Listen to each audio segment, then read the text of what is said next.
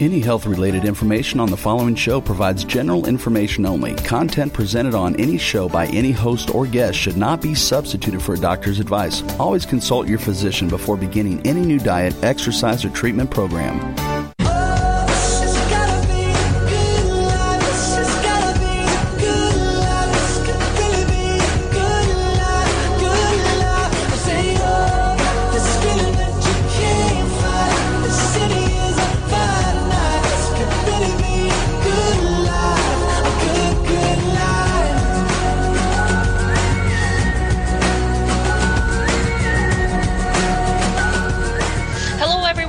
Welcome to 5 to Thrive Live. I'm Carolyn Gazella, and I co-host 5 to Thrive Live with my good friend, Dr. Lise Alschuler. And I have to say, I have become quite fascinated with circadian rhythm and its impact on health. So that's why I wanted to do the show. It's really an important health topic. But before we begin, I'd like to thank the sponsors who make this show possible. First, Cetria Glutathione. Glutathione is the master antioxidant and the body's primary defense against free radicals. It also helps support respiratory health. Cetria is a patented form of glutathione clinically proven to raise blood glutathione levels. For more information, visit cetriaglutathione.com. Also, Dr. Ohhira's Probiotics. It's a best-selling probiotic for more than 30 years, and it contains 12 probiotic strains that are shelf-stable, so no refrigeration is required because of a unique 3-year fermentation process. It's a very effective probiotic. Learn more at DrOhhiraProbiotics.com. And finally, the iThrive Plan, which helps cancer survivors create online, personalized, physician-approved wellness plans. The iThrive Plan turns scientific information into personal transformation. Learn more at ithriveplan.com. My guest is Dr. Peter Bongiorno, who has clinical practices in New York City and Long Island. He earned his naturopathic doctorate from Bastyr University, and he is the co-author or author of several papers, chapters, and books on the topic of integrative medicine. I have actually written with Dr. Bongiorno, which was a pleasure. He specializes in mental health. Dr. Bongiorno, welcome. Hi, Carolyn. Thanks so much for having me. Yeah, this is a great topic. And actually, one of the things that I interviewed you for was a paper that I did on circadian rhythm. And boy, I have to tell you, ever since that paper, I just have not looked back. I'm just all about the circadian rhythm. It's an exciting topic. It really is. And first, before we dive in, what is it? What is circadian rhythm? Give us circadian rhythm 101. Yeah, so circadian rhythm 101, I would say, we're all basically animals, right? We're all walking around on this earth with 2 legs or 4 legs, and the sun comes up during the day and it goes down, and sometimes we see the moon and sometimes we don't, and our bodies are just so part of this natural world and part of the day and the night. As in Chinese medicine, you would call it the yin and the yang. And so when the earth moves into day and into night, our body also makes a lot of changes and moves from day into night and then back into day. And many years ago, I think a lot of scientists and researchers and medical people weren't really sure why we even slept. It's like everyone knew we slept and we didn't feel so well, but we didn't have a great idea why we slept. But as we're learning about circadian rhythm, which is this balance of our body moving through the day into the night and creating the changes that it needs to make for those times of the day, we're learning more and more how important it is for our biorhythms to be in touch and part and moving in sync with the biorhythms of the earth. Yeah, it's so true. And there are clocks, right? There's a clock in your brain, and then there's clocks in your cells, and these clocks are all in sync with each other as well. Yeah, exactly. So what happens is when it's daytime, and light goes into our eyes, it hits the cells in our eyes in the back of the eye called the retina, and those actually create signals that go to our brain, to this area in the middle of the brain where a lot of physiological processes are run, and that area is called the hypothalamus. And in that area of the hypothalamus is a group of cells called the suprachiasmatic nucleus. And that is actually the cells that kind of synchronize the rest of our body to what's going on with the light, or when the light goes down, what's going on with the darkness. Yeah, it's true. And how does the circadian rhythm impact health? Why is it so important to health?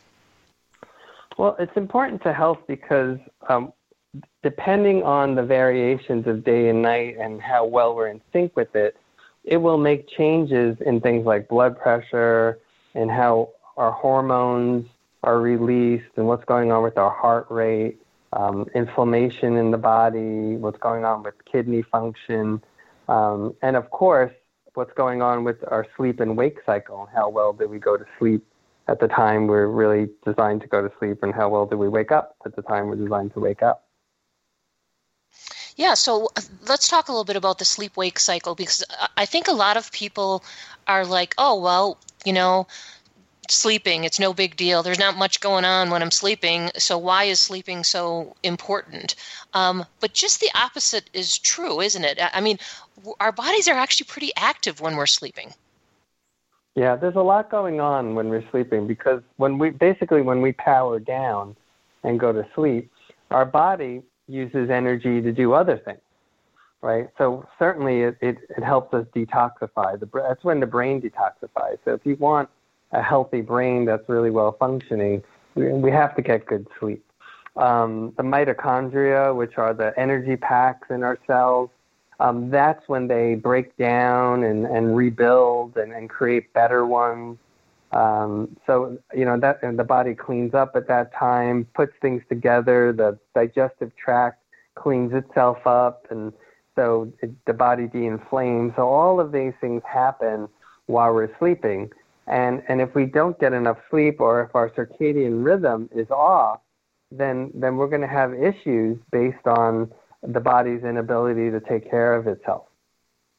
Right. So let's talk about some of those conditions. I mean, for example, if you're not getting enough of sleep, you have a higher incidence of, or higher risk of being obese. But specific to circadian rhythm, what actual conditions are connected to an imbalance in circadian rhythm? Yeah. Well, certainly a poor sleep, insomnia. That's probably one of the big ones, right? So when our circadian rhythm is off, we're going to have changes in things like there's one hormone called cortisol, which gets released by the adrenal glands. And and typically something like cortisol gets released in the morning at higher levels, and then it goes down during the day, and it kind of, is at its lowest in the evening. And another hormone called melatonin, which is released by the pineal gland in the brain, starts to come up at night and gets released during the evening. And cortisol is basically one of the signals that tells us, it's kind of daytime, it's time for activity, it helps release sugar. It actually plays a strong role in blood sugar. And melatonin is a hormone that tells our body it's nighttime, it's time to power down, it's time to go to sleep. And when we have an imbalance in our circadian rhythm, then those hormones actually, get dysregulated, and we'll have a lot of changes that aren't very healthy based on the dysregulation of those. Yeah, it's really important because, as you said, cortisol gets us active and revved up and everything else. So you can imagine if that balance is off and all of a sudden we've got cortisol pumping at night, it's going to be really challenging to sleep. Does the circadian imbalance actually put us at risk of other conditions like, a lot of our listeners are either cancer survivors or they have a loved one with cancer, like conditions such as cancer or diabetes or heart disease?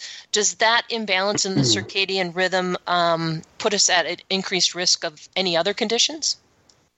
Yeah, absolutely. I remember the first time I heard about something like this was a number of years ago. They did this large women's health study in nurses, and I think it was about 20,000 nurses or something, and they looked at people who were doing night shifts, and what they found was that people who did night shifts who had lower levels of melatonin at times when the level should be higher actually had much higher rates of breast cancer, as an example.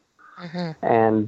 And that was actually, not done because there was some physiological change or genetic issue with the individuals, because they had a different lifestyle where they were working at night and sleeping more during the day, and that change in circadian rhythm was enough of a disruption to increase the risk for cancer.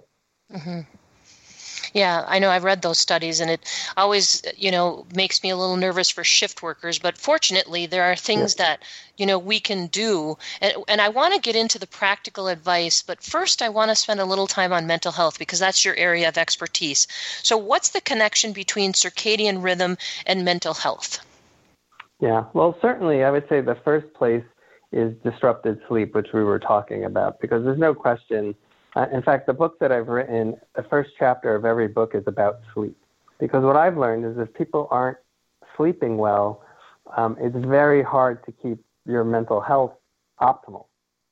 So certainly sleep is a big part of that. Then cortisol itself, when it's dysregulated, it's going to make changes in how stressed out we feel as well. And that's going to, of course, play a big role in anxiety as well as depression. Yeah, exactly. And those are the big ones, anxiety and depression. That's what we're trying to help with circadian balance. So let's talk a little bit about how we can proactively get our circadian rhythm back in balance. And I'd like to start with diet. So from a dietary standpoint, how can we positively influence circadian balance? Sure. Well, when we eat, that sends a signal to our body for circadian purposes, meaning that our bodies typically will release cortisol or not release cortisol, depending on the times that we eat. So I think one of the first things that's important is to eat breakfast in the morning, and have lunch at around the same time and have dinner at the same time, and also try to keep a little bit of time for intermittent fasting, because that's also been shown to be helpful to keep our circadian rhythms in balance. So I think keeping proper meal times. It's funny, a couple of years ago I got a dog, and it was the first time I'd ever had a dog, and I brought the dog to the vet, and the vet explained how important it is for the dog's life and for the stress of the dog that the dog, has rituals where it eats at the same time, it kind of goes to poop at the same time, it goes to bed at the same time, it wakes up at the same time. And the vet explained to me how it actually keeps the dog happier and healthier and less nervous. and I was thinking to myself, gosh, that's exactly the same for us, right? It's, if we go to bed at the same time, wake up. I mean, I know for some of the listeners, maybe that sounds a little bit on the boring side, but for health, keeping good circadian rhythm does mean keeping our rituals, and the rituals around food and food timing can be really important to that. I agree, and I'm so glad that you brought up intermittent fasting, because I've been doing intermittent fasting now for, probably well over a year, where I track the length of my fast and whether or not if I work out on an empty stomach, etc. I was surprised at the research that uncovered that intermittent fasting actually has a balancing effect on circadian rhythm. So when I'm talking about intermittent fasting, I try to fast for anywhere from 12 to 16, and I have to tell you, it's hard for me to go 16. Is that what you're finding is kind of the sweet spot, or 14, or what are you looking at in terms of an overnight fast? I mean, for my patients, I if they haven't done it before, I like to start with a minimum of 12 hours. I think that's a good place to start. But I think I'd say 14, 15 hours, 16 is probably optimal. Yeah, that's kind of what the research. As far as kind of going without eating. Certainly, drinking water. And there are people who are challenged in terms of blood sugar, especially if their insulin levels are a little high. So sometimes I'll even check insulin levels first, and if they're a little on the high side for certain people, and maybe they're a little insulin resistant, then we might want to work on that first to get them to the point where, the insulin levels come down, so this way they can have longer periods of fasting without feeling so, blood sugar deficient and hungry. Right, or hangry. Hangry, yeah. Hangry.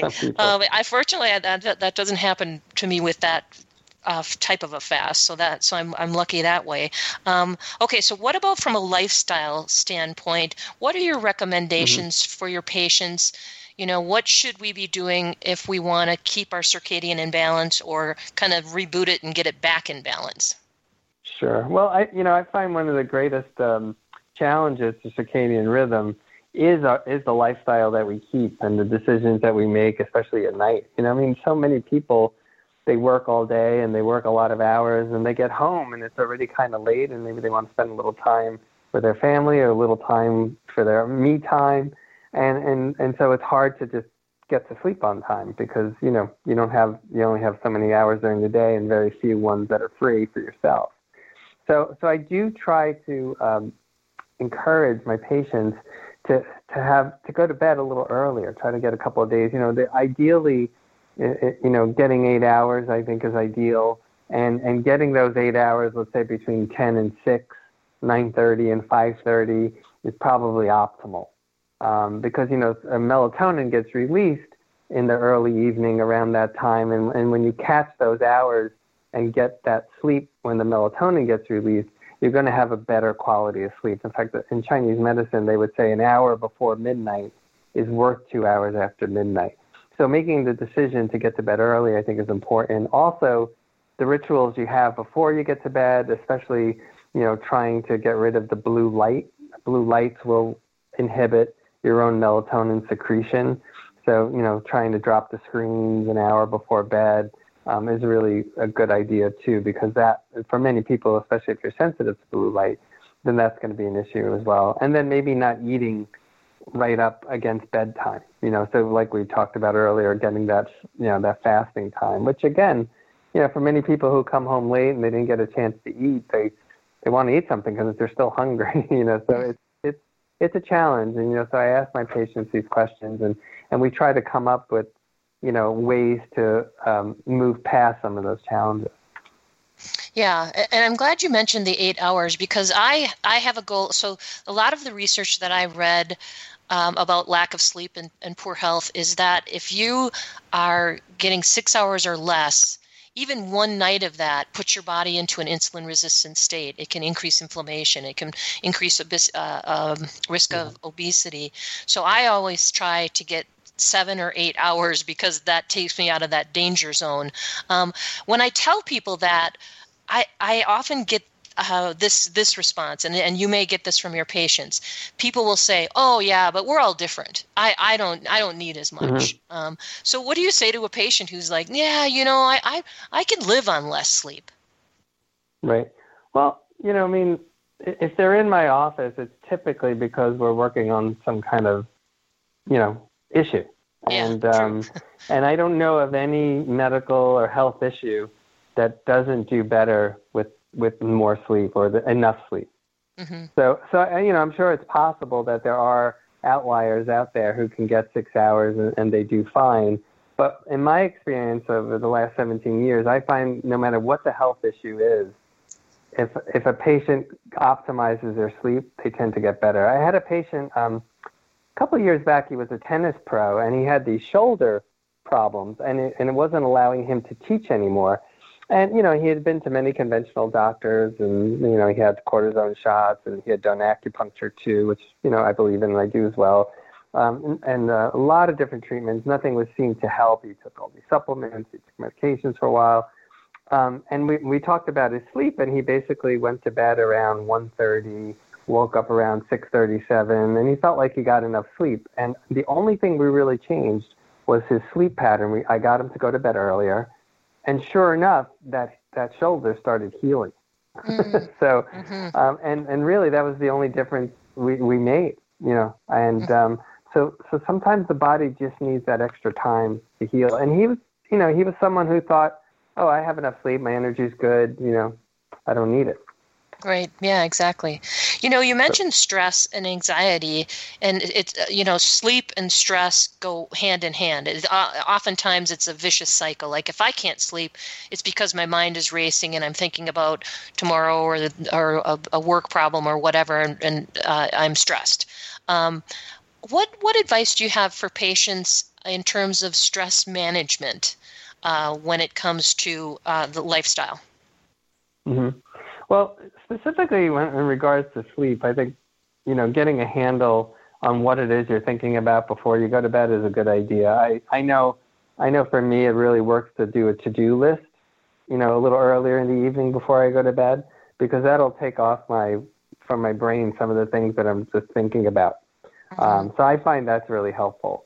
And really kind of, and for people who have, stresses beyond just a to-do list, things that they're actually worried about, then really kind of addressing them, going to therapy, really becoming aware of their thoughts earlier in the day, because then what happens is if you're distracted all day, when you go to bed, that's usually the first time you're kind of just with yourself. And I think our brains, if I could personify our brain as kind of a separate person, our brain, kind of turns to us and says, okay, now I got you. We're going to go over all this stuff that I've been thinking about all day. So I think being proactive and working on those stressors in different ways and creating a to-do list, and, those things can really help. Yeah, I would agree.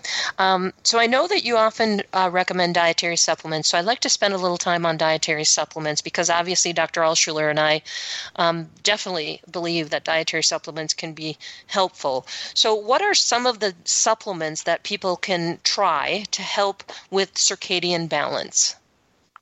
Sure. Well, certainly, probably the top one, many practitioners like myself will use is melatonin. There's regular melatonin, there's time-release melatonin. It's been used, safely for many, many years. In fact, I'm just finishing a paper with a few other authors about pediatric melatonin and the safety features. So even in children, it's been shown to be quite safe. And traditionally, originally it was used as a way to kind of offset any circadian issues due to due to airline travel. Mm-hmm. Time travel, yeah, you probably need a strong melatonin. Yeah, exactly. So so it's and it's because it works. It works really well, and it helps us reset, so our body knows what time it is and what time we need to go to bed.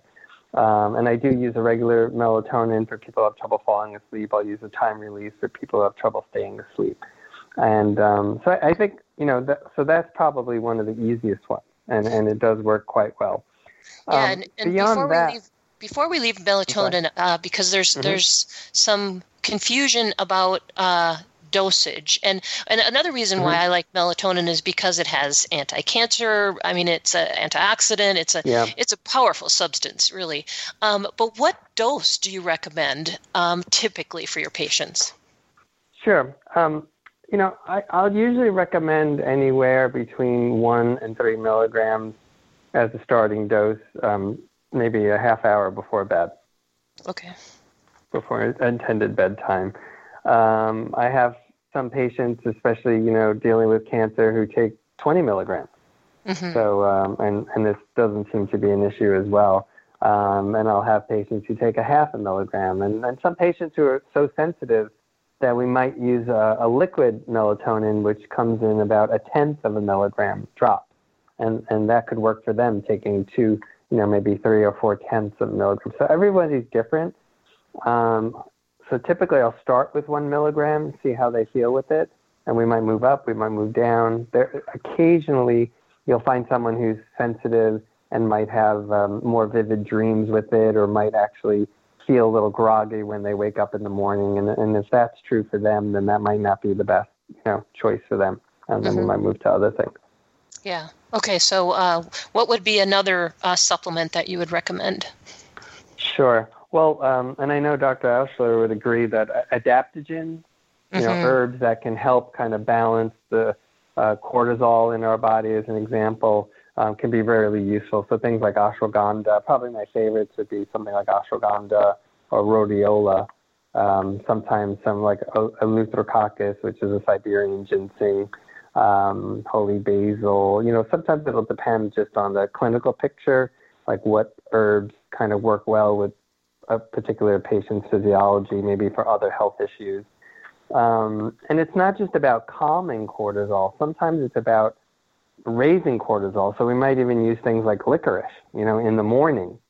So I know we're always thinking about what to take at night, but sometimes when you want to adjust people's circadian rhythm and their cortisol is very low in the morning, you can use something like licorice to help cortisol increase at that time of the day. Yeah, and you're absolutely right. Dr. Alschuler has written about adaptogens, done podcasts, and she's a big fan. And when I was researching this topic, she was another one that I called upon. And I also was impressed with the research associated with the adaptogens. In addition to circadian rhythm, what's the impact that adaptogens have on stress? Yeah. Well, adaptogens are really wonderful kind of tonics for the adrenal system, and it's very nourishing to the adrenal gland. So it also has, I think, that effect on kind of nourishing our system and while calming the stress system at the same time. Mm-hmm. What other supplements are you looking at? I like to use phosphatidylserine, which is a good I think a good supplement to help kind of lower cortisol, especially at night. There are different amino acids that we might bring in, like things like tryptophan to kind of support serotonin while we're working on the stress system. And then there are nervine herbal medicines as well, and that could be something like chamomile, which is very good to kind of calm the stress system as well as help the digestive system. So there are a lot of choices, and I think it would depend on what the patient, him or herself, presents with, and then kind of matching that particular supplement and herb to that person's set of conditions. Right. I think that's where the whole individualized approach of naturopathic medicine is very powerful, because what you're trying to do as a naturopathic physician is you're trying to kind of balance the system and get down to the root cause. I know you're huge in terms of not putting a Band-Aid on things. You definitely like to dig in and get down to the root cause. And is that the approach that you use with circadian imbalance as well? Yeah, absolutely. And so I would say in my toolbox, well, first of all, I know we didn't talk too much about it, but I like to test circadian rhythm if it's possible. There are wonderful saliva tests and urine tests that we can use to actually see what is going on with cortisol throughout the day. And I think that's helpful because sometimes, I'll have a lot of patients who will come in and they're already on an adrenal supplement, let's say, that raises adrenal, like it kind of stimulates the adrenals and to help raise cortisol, where the truth is their cortisol is actually too high.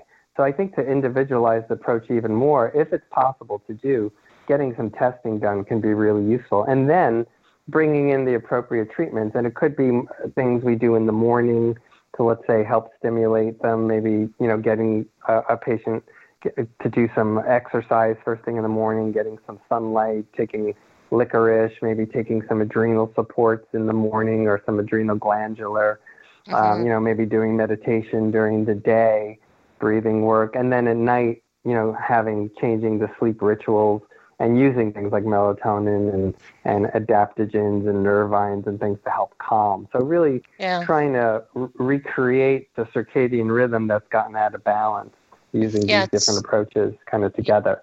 Yeah, and I love the idea of testing because some of these tests, too, it really helps illustrate. It kind of shows a picture to the patient, and it's really easy for the patient to then understand, this is what's going on in my body. This has been super helpful, Dr. Bongiorno, and I'm wondering, where can listeners find out more about you? Do you have a website where they can log on and find out more about your work? Thank you. Yeah, absolutely. You can go to www.drpeterbongiorno.com. That's Dr. Peter, and then my last name, Bongiorno.com. All right. Yeah, drpeterbongiorno.com, and that will talk about your books and your work. And I just really appreciate you coming on and helping us understand. It's a complex, but it's such an important topic. Thank you again for joining me. Oh, what a pleasure, Carolyn. Thank you for all the wonderful work you do and putting out such great information and helping so many people.